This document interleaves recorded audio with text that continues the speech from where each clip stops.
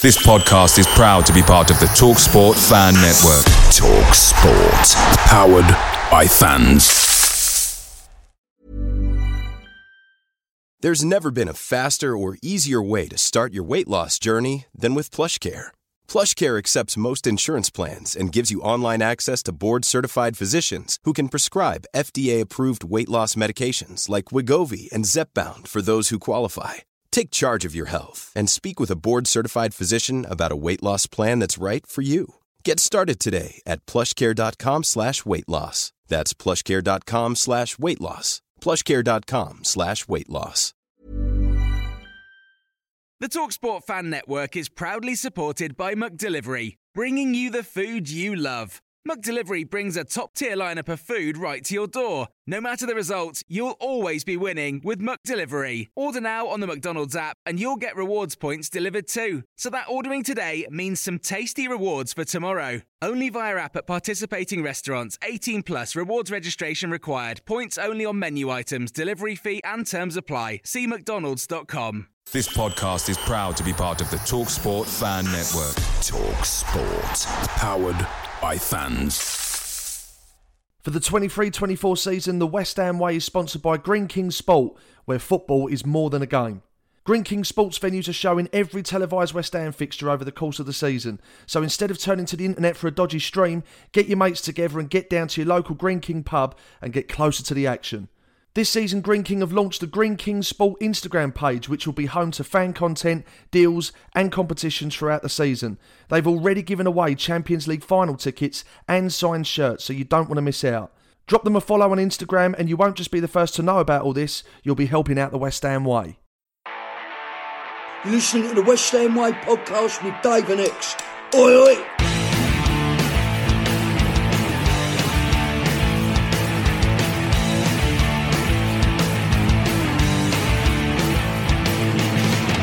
Hello and welcome to the West Ham Way podcast with myself, Dave Walker, an ex-WHU employee. This week we reflect on a poor performance at Turf Moor, but one that still saw us leave with 3 valuable points. Also, Palace and Fulham are coming up, and we speak to a man that played for both clubs, Andrew Johnson, before getting news from X and answering questions from patrons of the West Ham Way.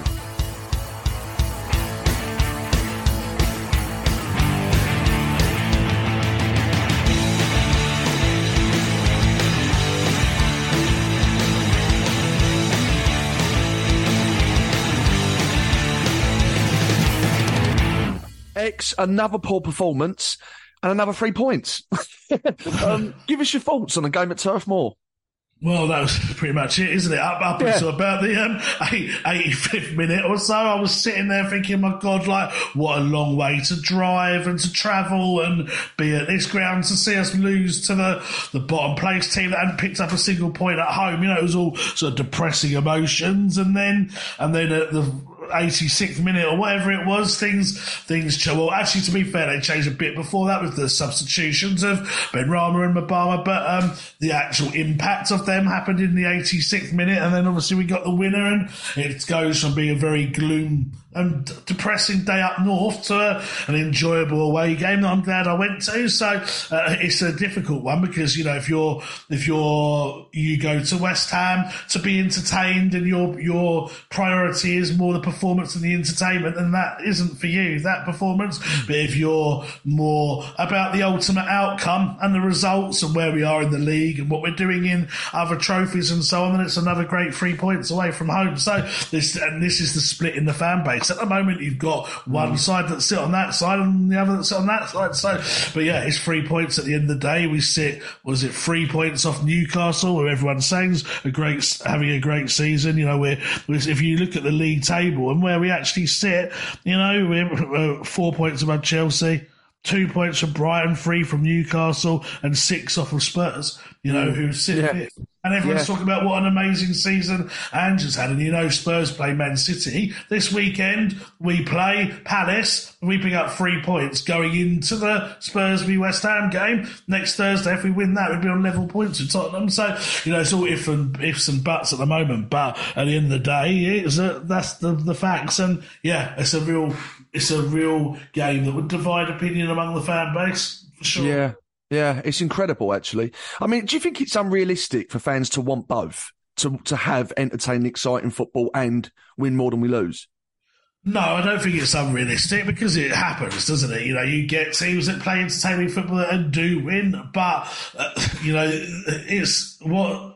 I think in some ways we have to just think of where we've been in our recent history. And the fact is, again, if you look at that league table and you look at facts rather than opinions, the relegation spot, the highest one is 18th. Sheffield United sit on 5 points with 15 points ahead of them. 5 wins ahead of being in a relegation spot, which for West Ham, even based upon last season, is a big achievement. And I think you can expect more. The ultimate for any football fan is to be entertained, play great football and win. But you have to also take into consideration that I'm not sure many teams entertain me anymore, the way football's evolved. And also the competition in the Premier League is such that, other teams are strong. I think this is probably the weakest in terms of teams that will go down in a long while. But, you look at that league table, anyone can beat anyone. And to be consistently performing in a results basis that we have done for a while now is for me the ultimate. And then ultimately, if you can continue to do that, then you want the style of play to be more entertaining. But for me at the moment, I'm more happy just to take the results at the moment, but that's my opinion. There's others out there that would rather be, watching great football and maybe see us draw. So yeah, it's what your personal preference is. But I do think you can do both. The best managers in the world will do both. But then even then, if you look at some of the best managers that have won things, you could question whether their style of football was great. Look at the Arsenal back in the day, 1-0 to the Arsenal, known for the offside trap. It's the Chelsea's under Mourinho weren't the most entertaining of teams. It's very rare that you get ultimate winners and ultimate entertainers. It is an interesting debate, isn't it? Because it does seem to be this constant divide all the time between fans, mainly on social media. And it just does seem to be you're either Moyes in, you're Moyes out. I don't really speak to many people that are kind of easy either way. It seems to be very staunch on one side or the other. And it is interesting. And no doubt it's a debate that will continue throughout the rest of the season. But going back to the Burnley game, a soft penalty conceded by Mo, who, like everyone else, wasn't having the best of days. But then his quality shines through and he has a hand in both goals. How good is it to have a player that can change a game like that? Yeah, he's brilliant, mate. I think technically he's got to be our best player. You could make a case for obviously Paquetá, you can make a case for Bowen. But I think in terms of actual impact on the game, I think Bowen obviously has that with his goals and stuff, but I think I think in terms of all-round quality, I think Kudus has got it all, and I think he's only just got started. He's barely had a pre-season in England. He's barely sort of broke into the team yet as such, where he's regular starter, because obviously he was on the bench when he first came. I think he was only going to get better and better. His age suggests that will happen as well. And so I think we've got an absolute gem there, and I really think he is a quality player. Look at the game again. As you said, probably not having the greatest of games, but he's a game changer. He created both goals, and you can't argue with that, and ultimately his 2 assists have led us to win the game. And I think he's a great player, and I'm really excited to see how he'll evolve over the next few seasons. Yeah, he's such an exciting player, just the sort of player West Ham fans absolutely adore. And it's just so good to see him in a West Ham shirt on a decent deal. And like you say, it's early days for him, really, not just the division, but the country. And he just looks so composed and confident and full of self-belief. And he, like I say, he's just so exciting to watch. I'm just so pleased to have him. He really is some player. There's been a lot of question marks over Moyes' in-game management. We've raised them a lot ourselves on the podcast, X. But to be fair to him, on a 63rd minute, on comes Mabama and Benrahma for Ings and Alvarez. And it effectively changed the game, didn't it? You got it spot on. And actually, I'm going to say, I was saying for Souček and Ings to go off. I just thought we were offering nothing. Here we fucking go. Scoring the winning goal isn't enough for this prick. And I kind of said that on purpose, so you could do your impression as well. So there's a bit of self-sacrifice there as well. But I just felt like we weren't doing anything down the middle. But the thing with Souček, there was in the back of my mind, he is popping up with goals at the moment regularly, and again, Moyes was proven right. Taking Alvarez off was a bit of a gamble. I mean, there's a bigger picture to it in the sense that he was booked and he was late back from international duty, and he played extra time for Mexico during that time he was away, so he was probably fatigued, and also with a booking as well, and the way he plays, it risked him getting sent off. Sorry, so I think there is a case that it almost pushed Moyes to make that decision, but again, it's the right decision because I think Benrahma, again, his end product is questionable, but he gave us impetus by taking people on and showing intent, and then Souček does what Souček does best, and that's getting on the end of balls in the box, and you can't knock the contribution that Souček has made this season. Now it's a lot better than it was last season, and regardless of what he does, sort of for the rest of the game, if he defends set plays as well as he does, and then he's chipping in with goals. I think, can't remember the actual stat, but for goals for his country and club and to games, it's something like 9 in 16 or something ridiculous like that. And when you're getting that from midfield, you can't argue, and it was a great finish. And as we all know, he's a great lad, and Moyes got that spot on. I mean, you could flip it back to the point that should Mbama have been starting in the first place ahead of Ings? So if he'd made the right call at the start of the game, he wouldn't have then had to make that call during the game. But as far as the substitution goes, we were losing 1-0 at the time. He makes the sub and we win 2-1. So you can only say positives about it. Yeah, absolutely, mate. I mean, do you think Divin's inclusion will do anything for either party on the contract talks? Yeah, I think it will help. I think it will show the impact that he can have. It's also shown now, albeit because Antonio and Bowen were out, but it showed he could get in the team. If I was Moyes, I 1,000,000% would start Mbama in Europe in the week, because I think you've got to look at the two options, Ings and Mbama. Ings is playing so massively off form that it's almost borderline cruel, and he's saying cruel, he's getting 120 grand a week to do it, but if you take that side out of it, it's almost cruel for him to be kept putting in the firing line like this, where he's clearly not performing, clearly not suited to our system. He doesn't even really, and I don't know if I'm being harsh here, but appears to be making enough effort to try and change the situation, whether he's just happy that he's going to the end of his career on a big paycheck. You'd have to know Danny Ings to know the answer to that, but I would stop playing him now, and I would make sure that Mbama starts, because he's got positive momentum and Ings has got negative. They couldn't be any polar opposites. The fans were calling for Mbama. He came on, he changed the game. All right, the first goal was given as an own goal, but he was an influence in that goal, and I just think Europe against a Serbian team away from home, you haven't got a big crowd, we should be better than them.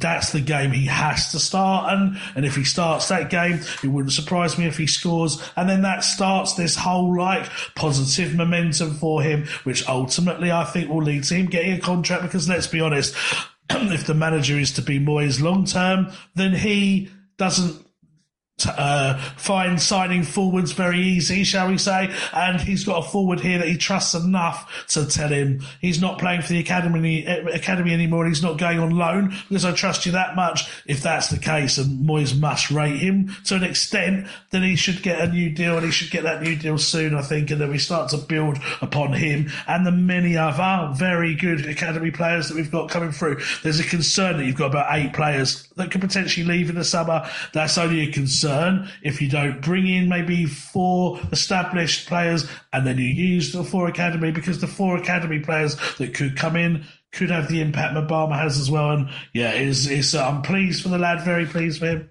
Well, it's also the bigger picture, X, as well, isn't it? Because if you're an academy player at West Ham and then you're sort of hearing and seeing that Obama is potentially going to leave or not sign a new contract because he's not getting opportunities, when a lot of those academy players probably believe that he should be, that doesn't send the right message to them, does it? No, exactly. So we have to start showing some trust and value in him and giving him opportunities, because to be fair, and I've said this about Divian from the start, whenever I've seen him play, he looks so composed. He doesn't look like there is an occasion that would be overwhelming for him. So psychologically, I think he's ready. And from what I've seen from him, which isn't that much, I think he's looked good. And he certainly offers more than Danny Ings does, in my opinion. So hopefully we'll see more of him. And it was great to see his inclusion and the influence that he had on the game, because whilst he ran off celebrating it like every good striker should have done, and it wasn't his goal, he was there or thereabouts. He was a handful. He was trouble for him, and he made that goal happen. So good luck to him, and it was good to see that smile on his face, that's for sure. X, there were 2 penalty incidents in the game. One was given against us, one wasn't. What did you make of both decisions? I mean, both of the penalty instances were very, very soft, both of them. You could make an argument for each case, I think. I think there was contact in both, but the contact was very minimal in both. And, I think the second penalty is given perhaps because they were debating the first one so much and couldn't make up their mind. They just made it easier to not give one and then to give one in terms of balancing it out. But if both penalty decisions I thought were harsh. Both penalty decisions I thought were not penalties. If they were penalties, they were very, very soft ones, very, very soft. And you see more stonewall penalties not given than the one that was given, definitely. Again, I think it's another example of sign of the times in modern day football, because I remember in the good old days of football, it was so black and white penalties. But now it's another grey area, because, again, you could argue with Schufel, I think that would have been soft if it was given, because I think, for me, he's just naturally planted his foot. He hasn't lunged. There was no intention. But there was contact. So what is it? Is it purely down to intentional contact? Because it's quite rare that a defender will deliberately try and foul another player in the box. You're always intentionally going to go for the ball. Yeah. So, that's a grey area. With Mo's one, I think it's just clumsy. I didn't have too many complaints about that, if I'm honest. But no, it was a penalty. But at the end of the day, what's the confusing thing, like you allude to there with penalties, is how much contact has there got to be for it to be a penalty? Because at the end of the day, players, clever players, tricky wingers, forwards, whatever, the minute they feel a bit of contact, they're trained now to go down and get the penalty, because technically any contact makes a penalty. But really, at any level you've played the game, and if anything, it's harder at lower level than it is at top level, that if you get a contact, how regularly does that contact, if you're a strong enough player, which all these Premier League players should be, how often does that contact do enough to completely knock you over? That's the debate. Obviously, if you completely swipe someone's legs away or whatever, it's going to send them flying. But minimal contact, like Schafel's one, was that enough to make him go down like that? I would say no, and I think that's why the penalty was not given. Sorry, but technically it was a penalty that we got against us. But it's just so soft now. They're just such soft challenges that it's frustrating, because you just don't know what you can and can't do. No. And another inconsistency in the game is, if that's not a penalty, why is he not booked for simulation? Exactly. Well, look at the first one. It was ridiculous. She goes and books 2 West Ham players for simulating that it should be a yellow card. Yet he hasn't given a yellow card. He hasn't given a yellow card because he's decided it wasn't a penalty, which therefore means the player must have dived. So therefore, it means the player should get a yellow card. So effectively, that's 3 yellow cards he's got wrong. 2 for the players that have had to point it out, and 1 for the player that he didn't book. It's just, I just don't get the sort of lack of intelligence sometimes on these things, because the answer should be there. The answer should be that this is it. So has he decided that yes, there wasn't contact, so it wasn't a dive, but there wasn't enough contact for it to be a penalty? Is that the decision he's made? Because if that's the decision he's made, you can apply that to the penalty he did give, and then But then, if that is the decision he's made, is that the rules? Is that a rule? I don't know if it's a rule. And again, the rule I thought that there was if a player dives, they get booked. So is he saying the player didn't dive? It's just... They just create... It's all over the place, isn't it? It is. They create all these grey areas for themselves because there's just such a lack of that C word. And that C word, believe it or not, is consistency. I can think of another one when it comes to referee. Well, there's plenty of them, but there's not enough of the other ones. So, and it's just it's so frustrating because I think it makes fans, managers, players, everyone involved in the game doubt what is actually going on when this shouldn't be the case. It's a game.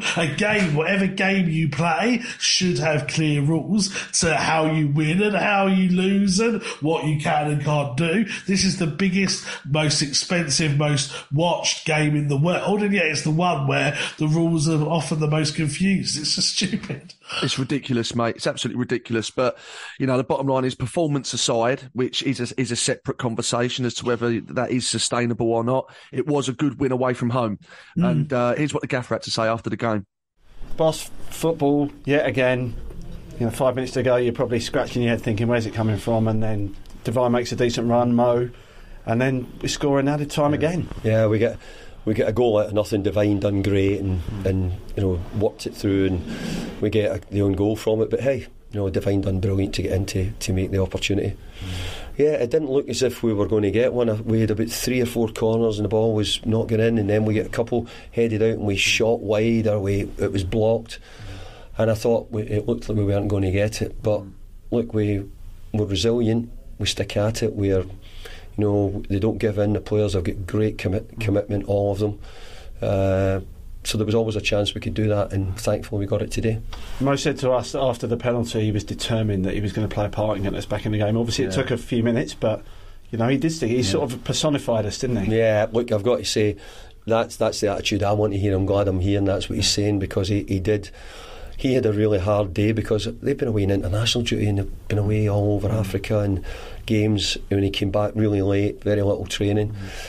I thought the last 10 minutes he let it up for us. He started to do better. He was quiet for long periods in the game today, but we were generally quiet. We didn't play as well as we could have done, certainly not in the first half. Second half we played and looked more threatening than we had in the first half. It's not an excuse, but the international break's completely the wrong word, isn't it? There's players, as you said, we've got players. I think Mo went to the Indian Ocean. You've got Edson flying across the Atlantic. When you go on holiday that it makes your legs feel a bit heavy, but these guys are going playing football, training, come back, they've got 1 day probably or 2 days, and then they've got to play in the Premier League, which is highly intense. Well, the biggest worry for me today was Eddie. Eddie only got back to Heathrow at 5 o'clock on Thursday. He had extra time in his game, and he's also had the jet lag of anybody who's been across the American sides will tell you how bad the jet lag is.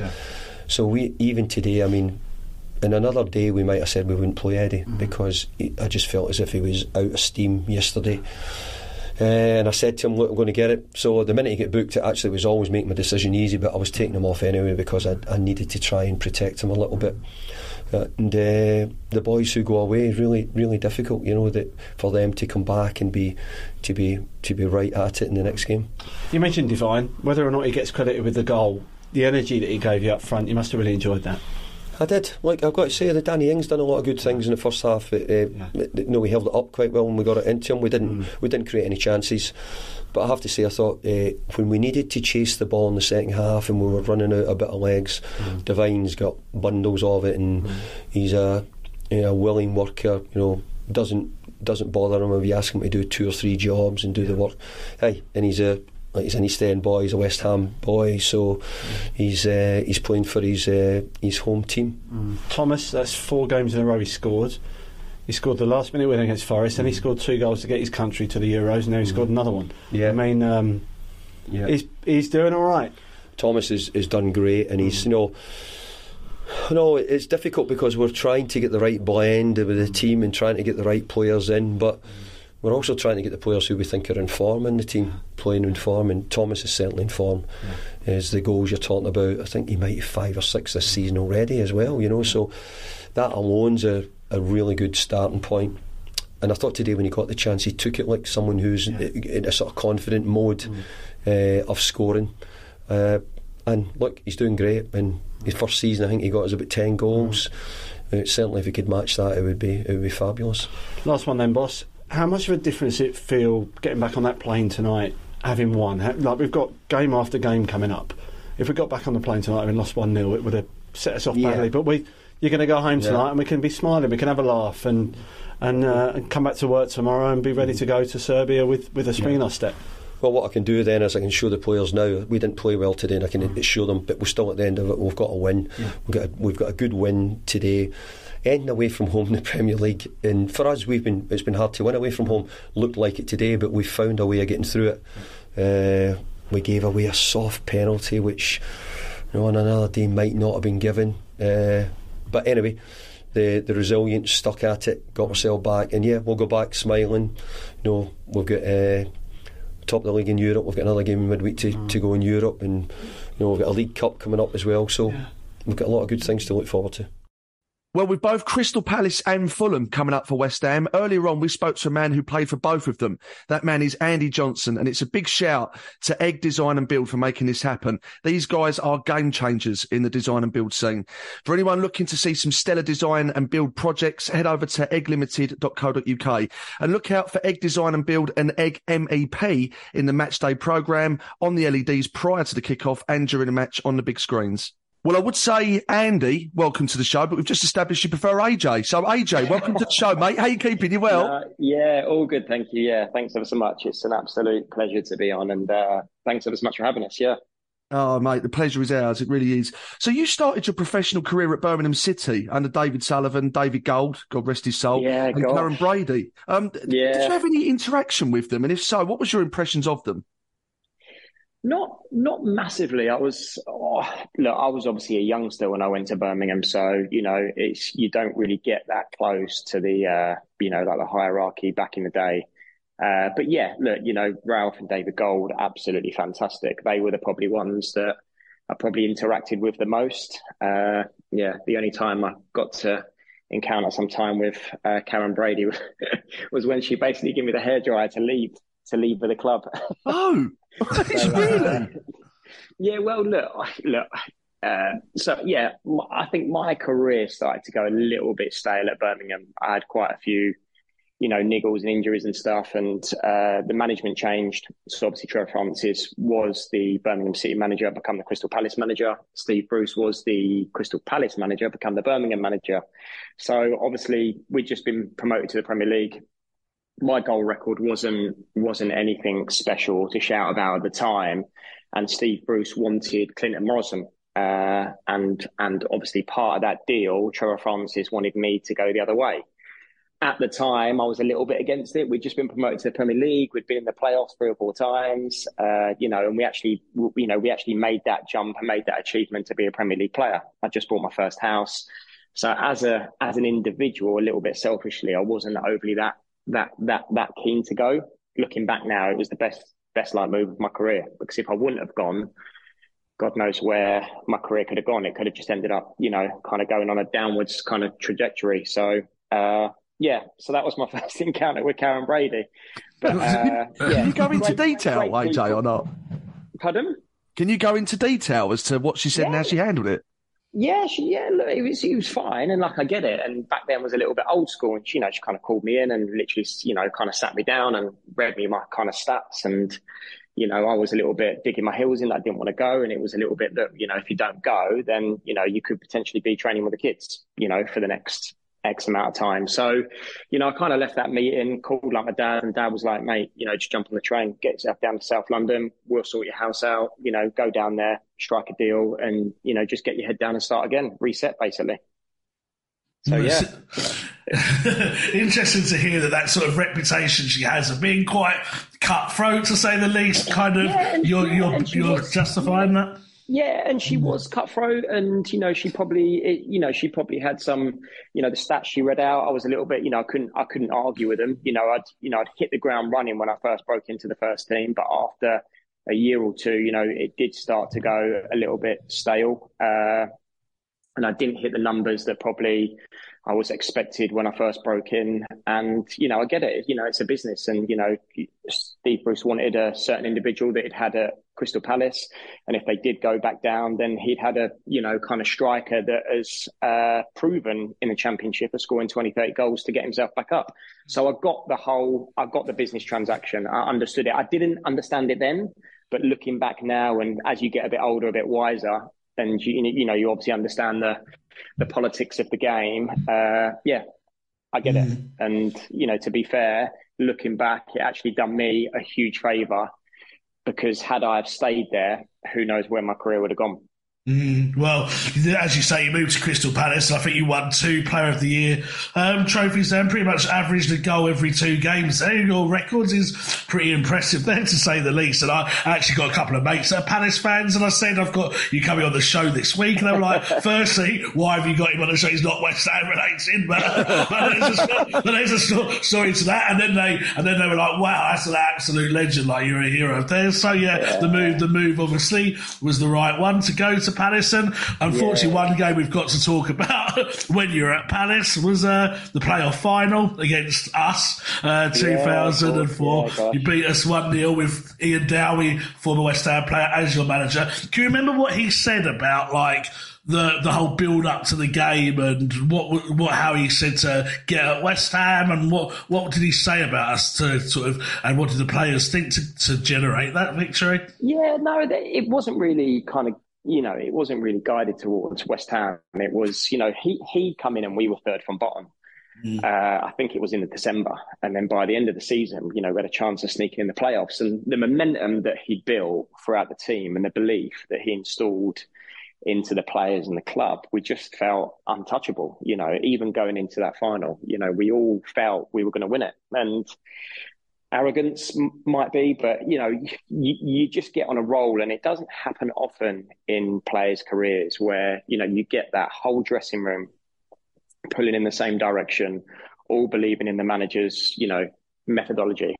And we were just going out, and we were outrunning teams. We were quicker, we were stronger, we were physical, and we were just literally grinding teams into the ground, and we were grinding out results. Even when I remember playing. I can't remember who it was, played like someone at home and was a couple goals down, but we still went in at half time and had the belief that we could come out and win it. We ended up nicking a draw, but it was a massive point, towards kind of getting in the playoffs. So going into that final, looking back, we had a real strong belief, and, we had a couple of ex-West Ham, players, managers, whatever it was, obviously Ian Dowie was there, Michael Hughes was there, and it was a great occasion. It wasn't the most exciting game, but it was obviously great for us. Well, speaking of Crystal Palace, we've got them in our next Premier League game. I know, yeah. What do you make to the Palace team this season, and who are the key players that you think we should be aware of and concentrate on?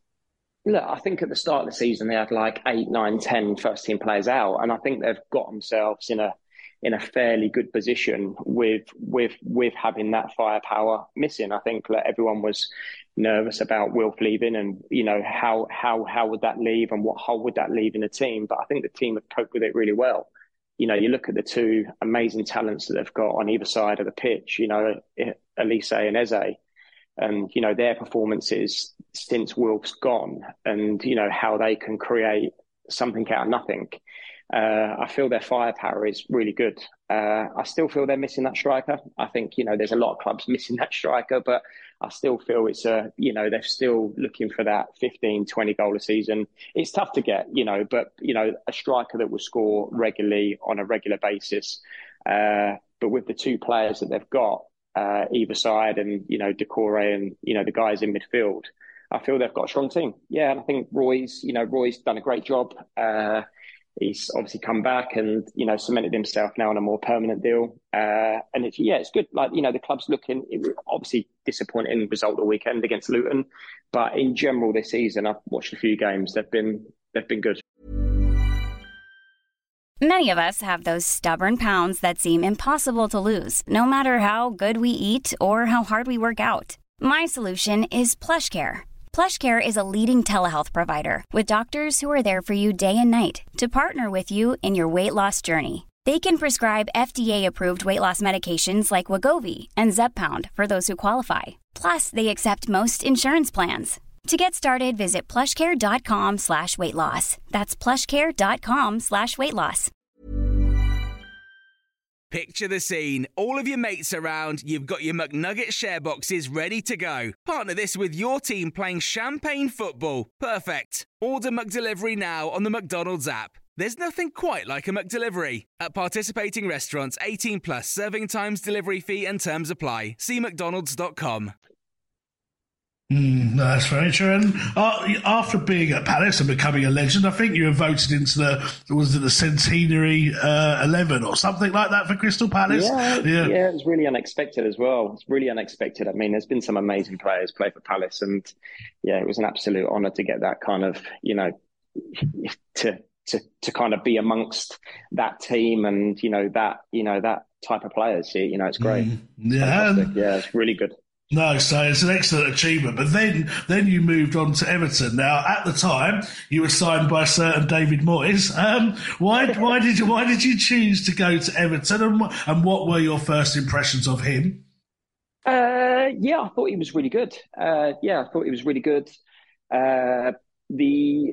So when we got relegated the season from the Prem, there was a couple of other teams that come in. I think one of them was Tottenham, and I was really keen to explore options away from Palace, but I had a obviously meeting with Simon Jordan, and he said, look, give us another season. If we don't go back up, I'll give you my word that I'll give you an opportunity to to kind of get away. And I kind of respected him, and we got on really well. So I ended up signing another contract and stayed for that year. Obviously, we didn't go up the following season. And then, there was a few clubs that were involved. I think it was Bolton, Wigan and Everton. And, out of the three that tabled the money at the time, Everton are, historically massive club, European football, great like fan base. It was my only choice, really. Well, it's interesting. Sorry, X, go on, mate. Well, I was just going to say, back to David Moyes. What was he like? What did he say to you to encourage you to join Everton? And what were your first impressions of him? Yeah, no, he was great. He was, look, you're going to be the record signing this summer. I want you to come up. I want you to be the focal point. We've got obviously James Beattie, Tim like Cahill. We've got some great players that can obviously play around you. And he literally sold like the club. The club. He didn't have to sell the history of the club, but the players that were there, the ambition that they got, obviously Mikel was there at the time, Stephen Pienaar come a little bit later, Yakubu come, there were some great players there. They signed Joleon Lescott out at the time from Wolves, so we signed at the same time. And we kind of knew each other anyway, do you know what I mean? So it just felt that he was building a team and a club to, go in one direction. And there was lots of ambition there. So that was obviously the biggest selling point, as well as, the historical kind of story of the football club. So, it was an easy one for me. Do you know what I mean? It was an easy one. And, it was a great move for me as well.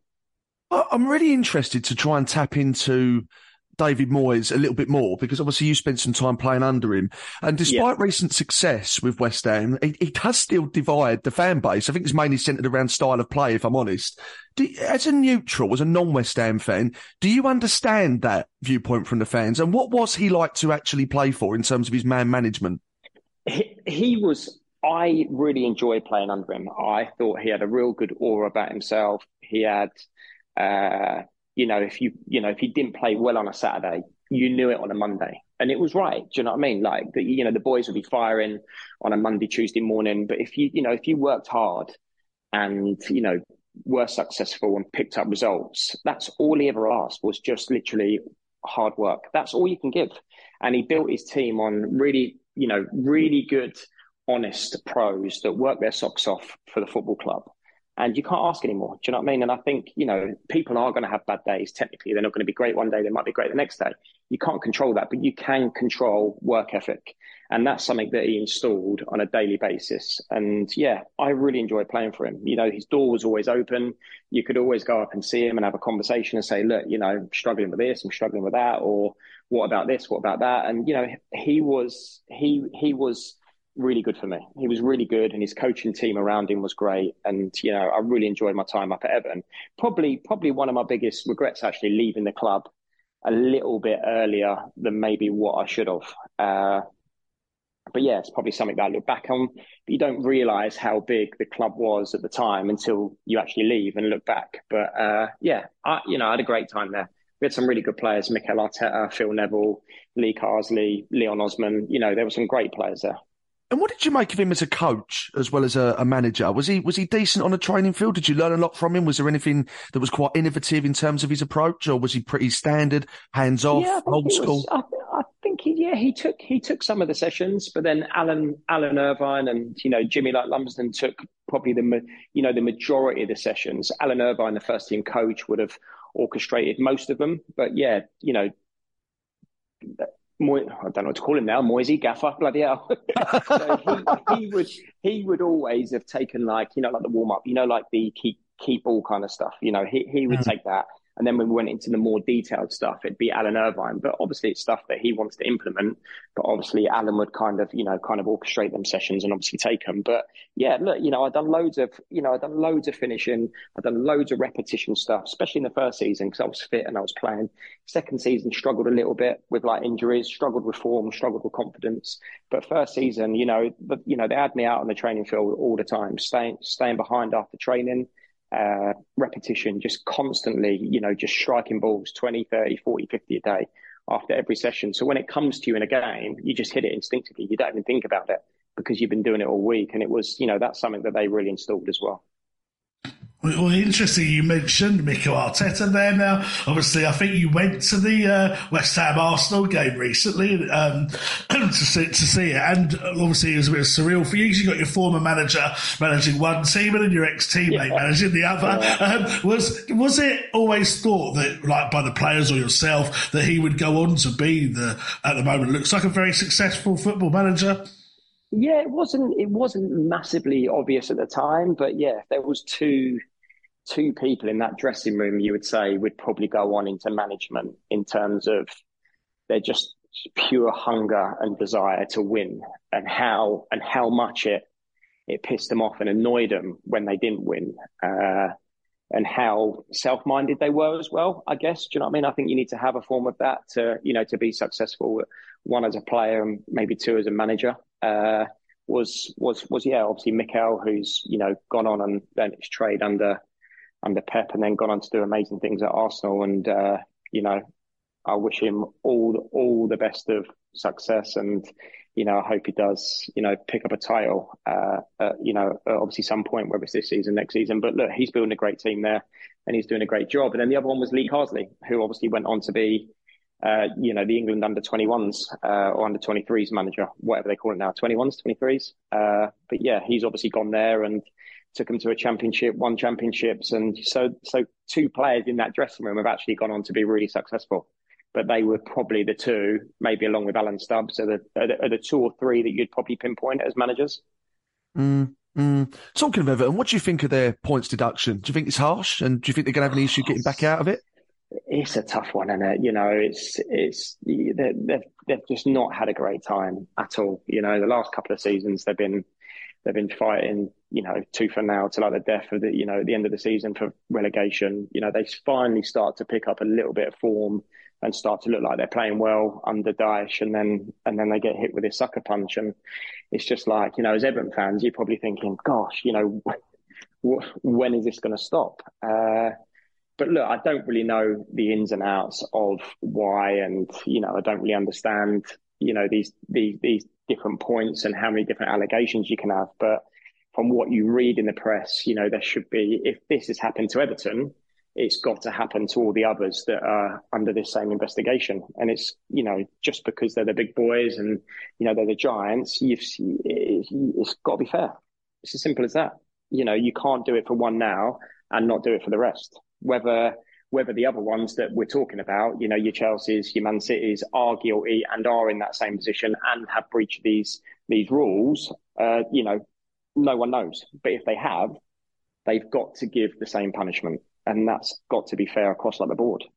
Yeah, spot on, mate. I totally agree with you. Well, at the end of your Everton career, as you mentioned, you joined Fulham. Why did that happen, and how did David Moyes kind of handle that situation with you? As you're a big signing for them a few years earlier, and he's letting you go to Fulham. How did he sort of approach you about that situation?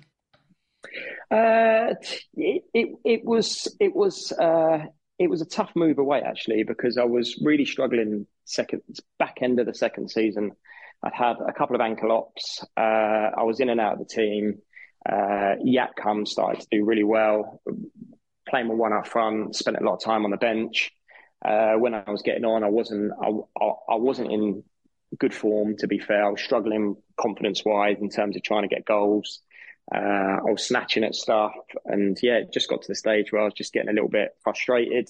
And then, so the goalkeeping coach from kind of Fulham at the time, had touched base to see, if I was happy, and there was an opportunity to go to Fulham with obviously Roy. They were building, a team very much like Everton were back in the day.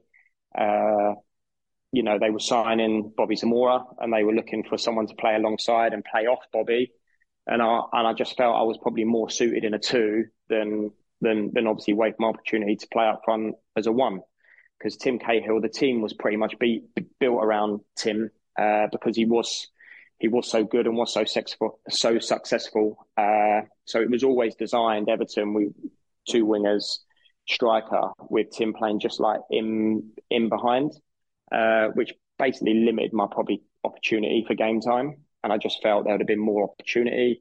I felt I was struggling, felt I needed a fresh start. And that was the decision around it, really.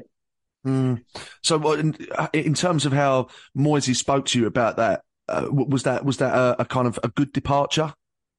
I wouldn't say it was a good departure. I think he was disappointed because obviously he signed me. I'd had a really good first season. Second season, I was struggling a little bit, but I think he was disappointed to see me want to leave so soon. And I get it as well. And, it was me that not manipulated it, but kind of forced the move away. There was an opportunity to get back down to London, which is where, I was in my comfort zones, I guess. And, obviously I was always from down the south, and I was always around that neck of the woods. So, for me, it was a bit disappointing, and I feel like I did let him down. And I do look back now and think I probably managed that whole situation probably a little bit wrong. Well, that's fair enough. Appreciate your honesty as well. It's interesting listening to of course, what you're saying. I think that you need to be honest. You know what I mean? It's pointless me sitting here saying that, the club wanted me to go. That certainly wasn't the case. It was me that kind of, orchestrated that move and kind of pushed it through. So, look, it's something I look back on, and, I do feel like I let them down because they did reward me again at the end of that first season. And then to obviously try and get out of that reward a year later, it was probably managed poor from me. But young, inexperienced, I think, again, there's some outside influences that, sometimes probably play a part in making them decisions as well. Agents and clubs and stuff like that. But I look back and it definitely could have been managed better. Well, like you say, you joined Fulham, and Fulham are actually our next away game in the Premier League. What do you think West Ham can expect from them? I think, look, they've obviously last season they've done really well. They obviously lost their striker now, which is a massive blow for them, because anyone that's scoring that amount of goals for a team that's predominantly probably going to be floating around the middle to the bottom half of the table, it's a massive loss. So to lose them goals is huge. So Craven Cottage is always a tough place to go to. It's a small, intimate, old stadium with probably not the best dressing rooms. It's not always an easy place to go to. But they play good football. They work hard. They're organised. So it'd be a tough game. But West Ham are doing really well. I'm a big fan of West Ham at the moment.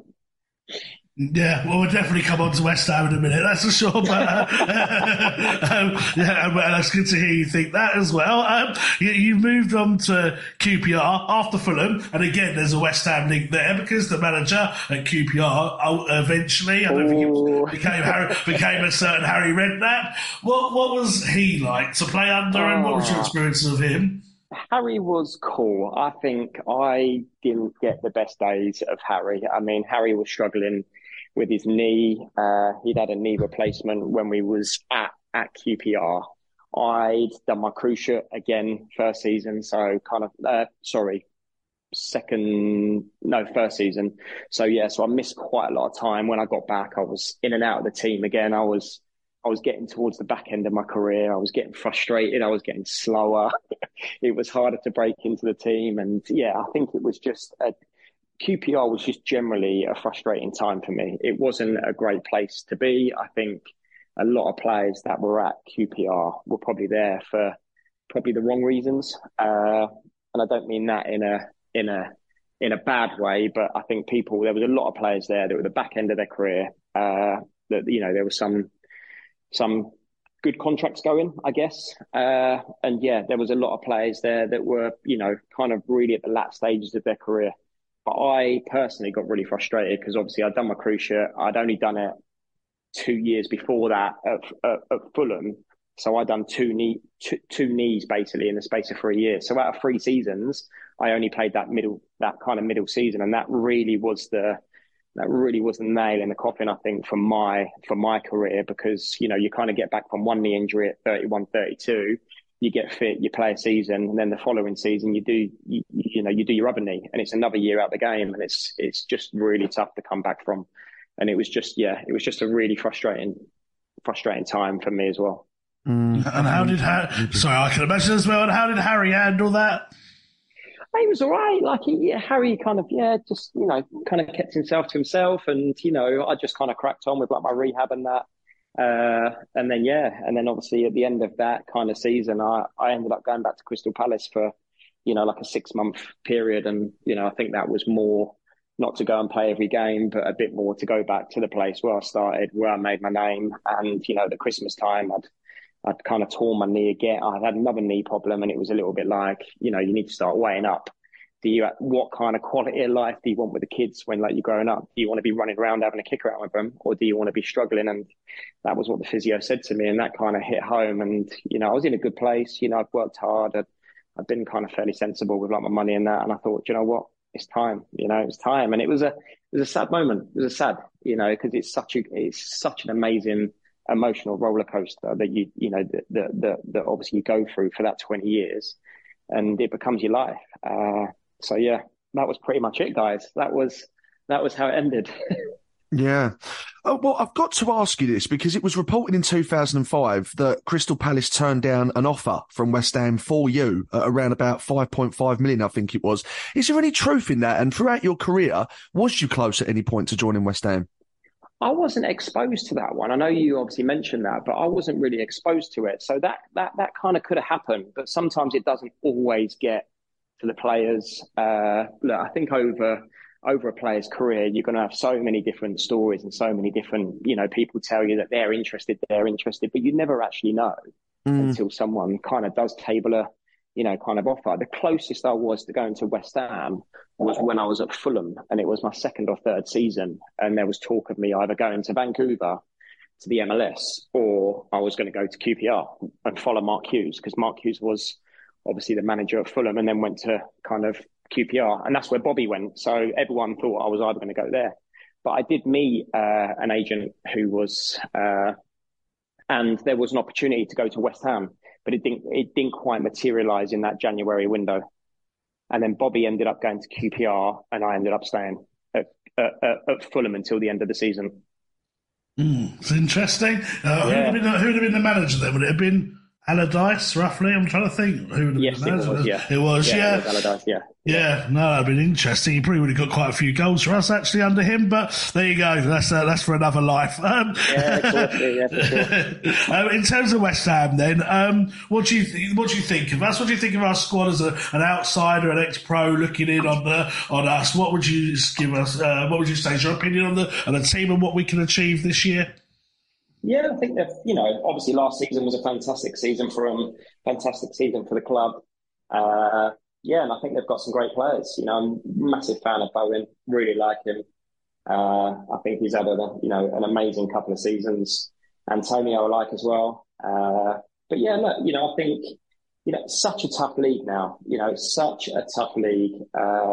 It's gone to them days when the top six were the top six and, you had your kind of, your top six segregating everyone else. Anyone can beat anyone. And it just, you look at the results over the last 2 or 3 weeks, it's just such a tough league. It's really tough. But look, I think you've got a great manager. I've obviously personally worked under him, so I can vouch for that.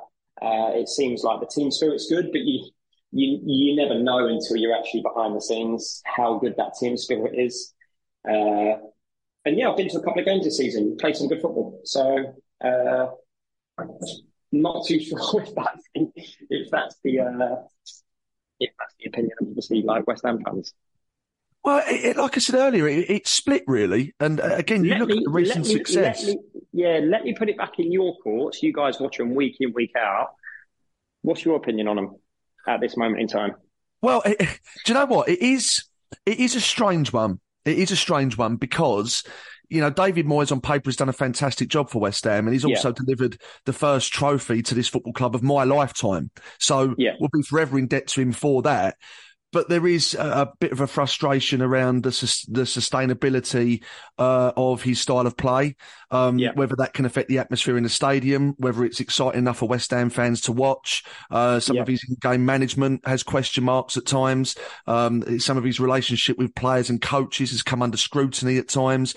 And I just wonder, as you rightfully so, Andy, we've got a great squad of players. And I think a lot of West Ham fans just sort of fantasize about the potential of where this club could go with this squad, with a more innovative, expansive style of play under a different manager. But he has done a good job. So it's a difficult one. I mean, for me, I don't really relish the future for West Ham under David Moyes. But then other fans might see it differently. And I think X sees it slightly differently from me as well, mate, if you want to put your pennies worth in. Yeah, see, I'm slightly more positive towards him in the sense that, I've had a season ticket since 1990 and I've never seen West Ham win anything until last year under his management. And that includes seeing West Ham in Europe for 3 years in a row now, which again would have been a dream 10, 15 years ago. So I'm much more appreciative of what he's brought us. When he came in, we were fighting relegation. We're now already this season well clear of it and already doing well in the Cup and in Europe. And whilst Dave's right, the style of football at times, I've been bored myself at times. I think there's things he could do differently.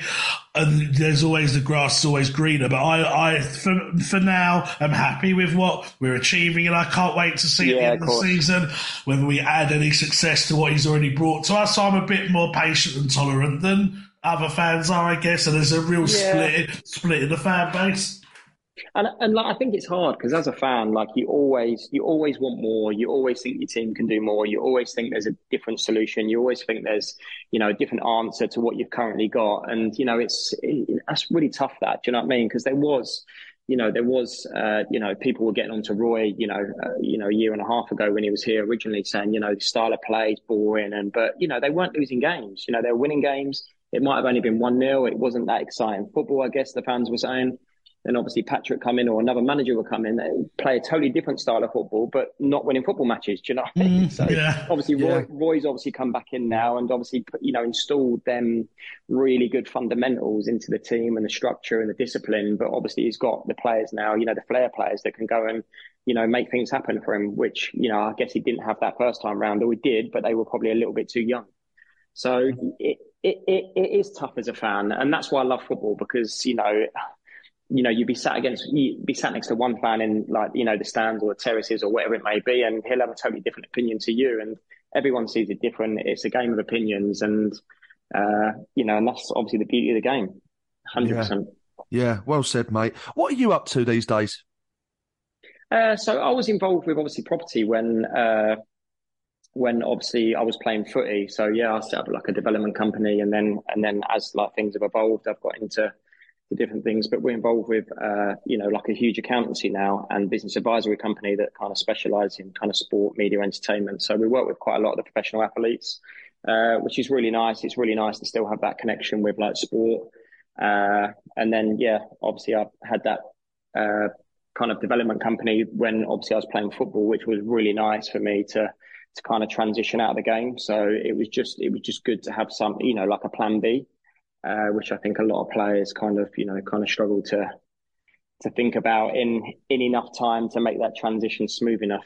I've enjoyed it. And then obviously you get to meet really nice clients like the Egg Group and stuff like that. I've obviously worked with them for years, and it's nice to have them on board now as a client, as a multi-service client. So it's just good to work with good people and have good relationships with good people. And I think you get to learn that as like you get a little bit older. Good for you, mate. Yeah, and you mentioned Egg Design Build there. They're sponsoring the West Ham Crystal Palace game that's coming up next weekend, and there's a lot of positives about the company that I've heard. Yeah, they're a real good company. They're really good people. It's like I said, it's just nice to work with really good, high-skilled individuals. They're at the top of their game in terms of the sector that they're in. It's an absolute pleasure to be, servicing them from obviously our accountancy and business advisory kind of side in terms of, helping them with the structure of the company and, doing all their kind of tax and accounts and bits and bobs. So it's really nice. It's a pleasure to be aligned with them. It's great to obviously know the guys and spend time with them. We do some social stuff together as well, which is great. And they're a great company. Top club. Brilliant. So that's egglimited.co.uk if anyone else wants to go and check them out for themselves. Good stuff. Well, AJ, it's been an absolute pleasure speaking to you, mate. Thank you for giving us your time and the different interesting stories and insights. It's been a pleasure, mate. We wish you the very best luck for the future.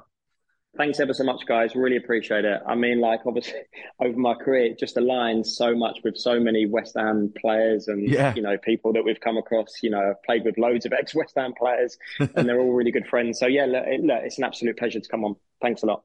Next 2 games this week, starting with the European fixture. How strong do you think Moyes should go for that game? Because whilst it's an opportunity to rotate, we don't want another Olympiacos, do we?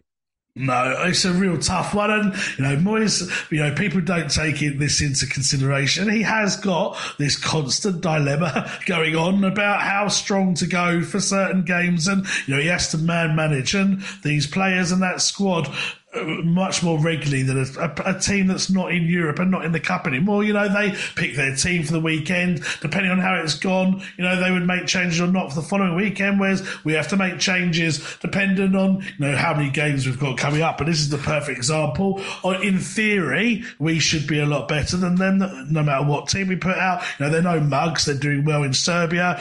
Serbia is a decent footballing nation and so on. So, we can't completely dismiss them, but we, on paper, should be a much better team than regardless of what squad players we put out. However, it's so important for us and our ambitions to win that group, because you sacrifice the playoff against the Champions League team that drops out. You therefore lose yourself 2 games. And if we can win that game and Freiburg don't pick up the 3 points against Olympiacos, that also means our home game against Freiburg becomes a nothing game as well. So it's a real tough balancing act. So I think he's got to go strong, but with enough rotation to keep the squad fresh for Palace. So by that, you obviously change the keeper. I would bring in Mavropanos, he should definitely play. I would bring in Kera, he should definitely play.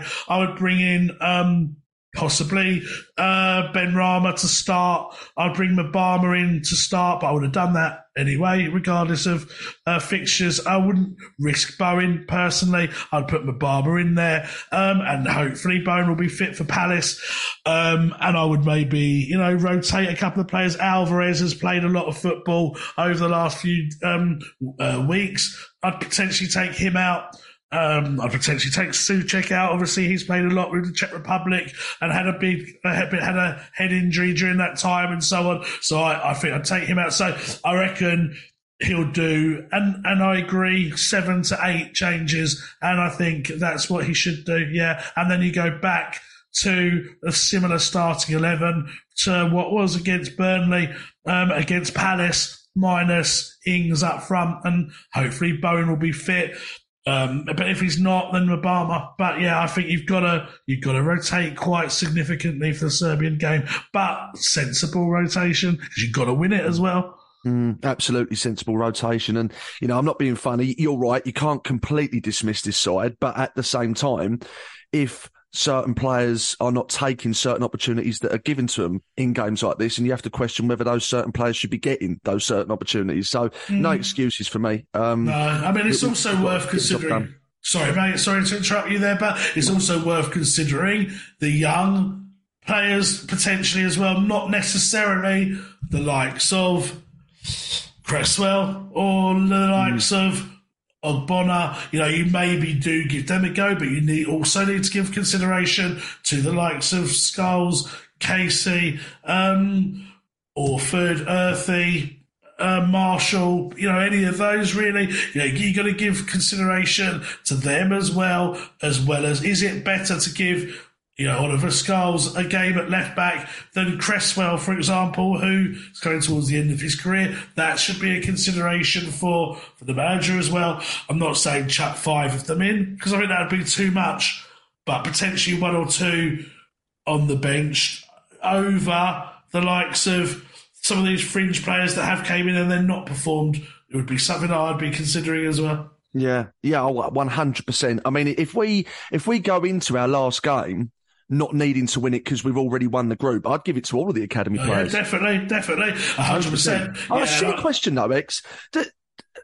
In the European competitions, are those players registered to play? Yeah, do they have to be?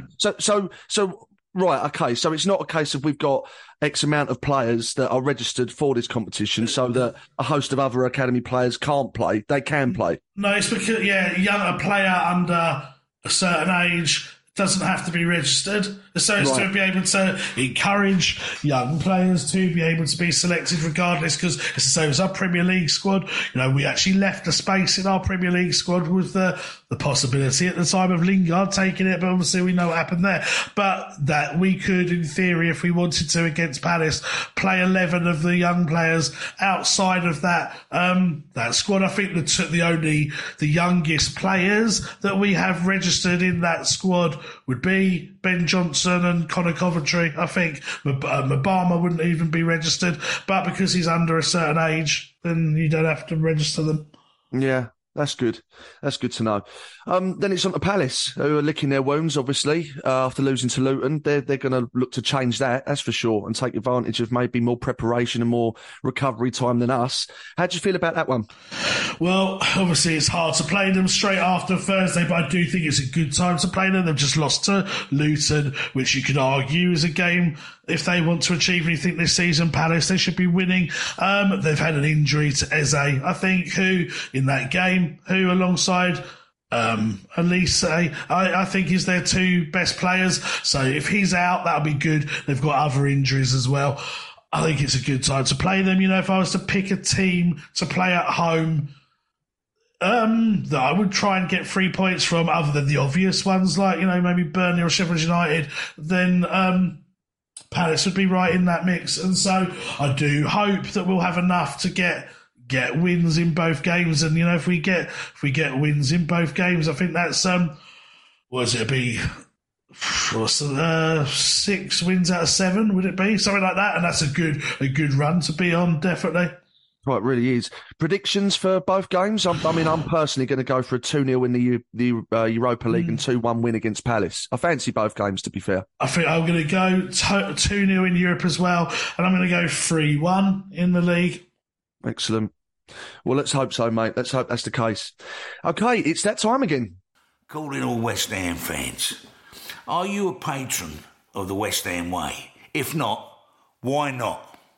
For the price of a pint, you get top quality content on a daily basis, to include the famous West Ham Way podcast with Dave and X, over 100 interviews with ex-players and celebrity fans, Mad Dog Bites with Martin Allen, a show with Tony Cotty, the U Irons podcast, the West Ham Way USA, a transfer window show with Demis Chef, and expert pre-match analysis. There are virtual events with ex-players, written articles, match day discussion, away day burger reviews, in-depth match reports, and if you want to be the first to get reliable, accurate, exclusive news on all club affairs, you'll get exactly that from the best ITK in the business, ex-West Ham United employee. All that and more delivered to your phone for $5 a month. It's the daddy. Away days are great, but there's nothing quite like playing at home. The same goes for McDonald's. Maximise your home ground advantage with McDelivery. Order now on the McDonald's app. At participating restaurants, 18 plus, serving times, delivery fee and terms apply. See mcdonalds.com. Planning for your next trip? Elevate your travel style with Quince. Quince has all the jet-setting essentials you'll want for your next getaway, like European linen, premium luggage options, buttery soft Italian leather bags, and so much more. And is all priced at 50 to 80% less than similar brands. Plus, Quince only works with factories that use safe and ethical manufacturing practices. Pack your bags with high-quality essentials you'll be wearing for vacations to come with Quince. Go to quince.com/pack for free shipping and 365-day returns. This podcast is proud to be part of the TalkSport Fan Network. TalkSport. Powered by fans.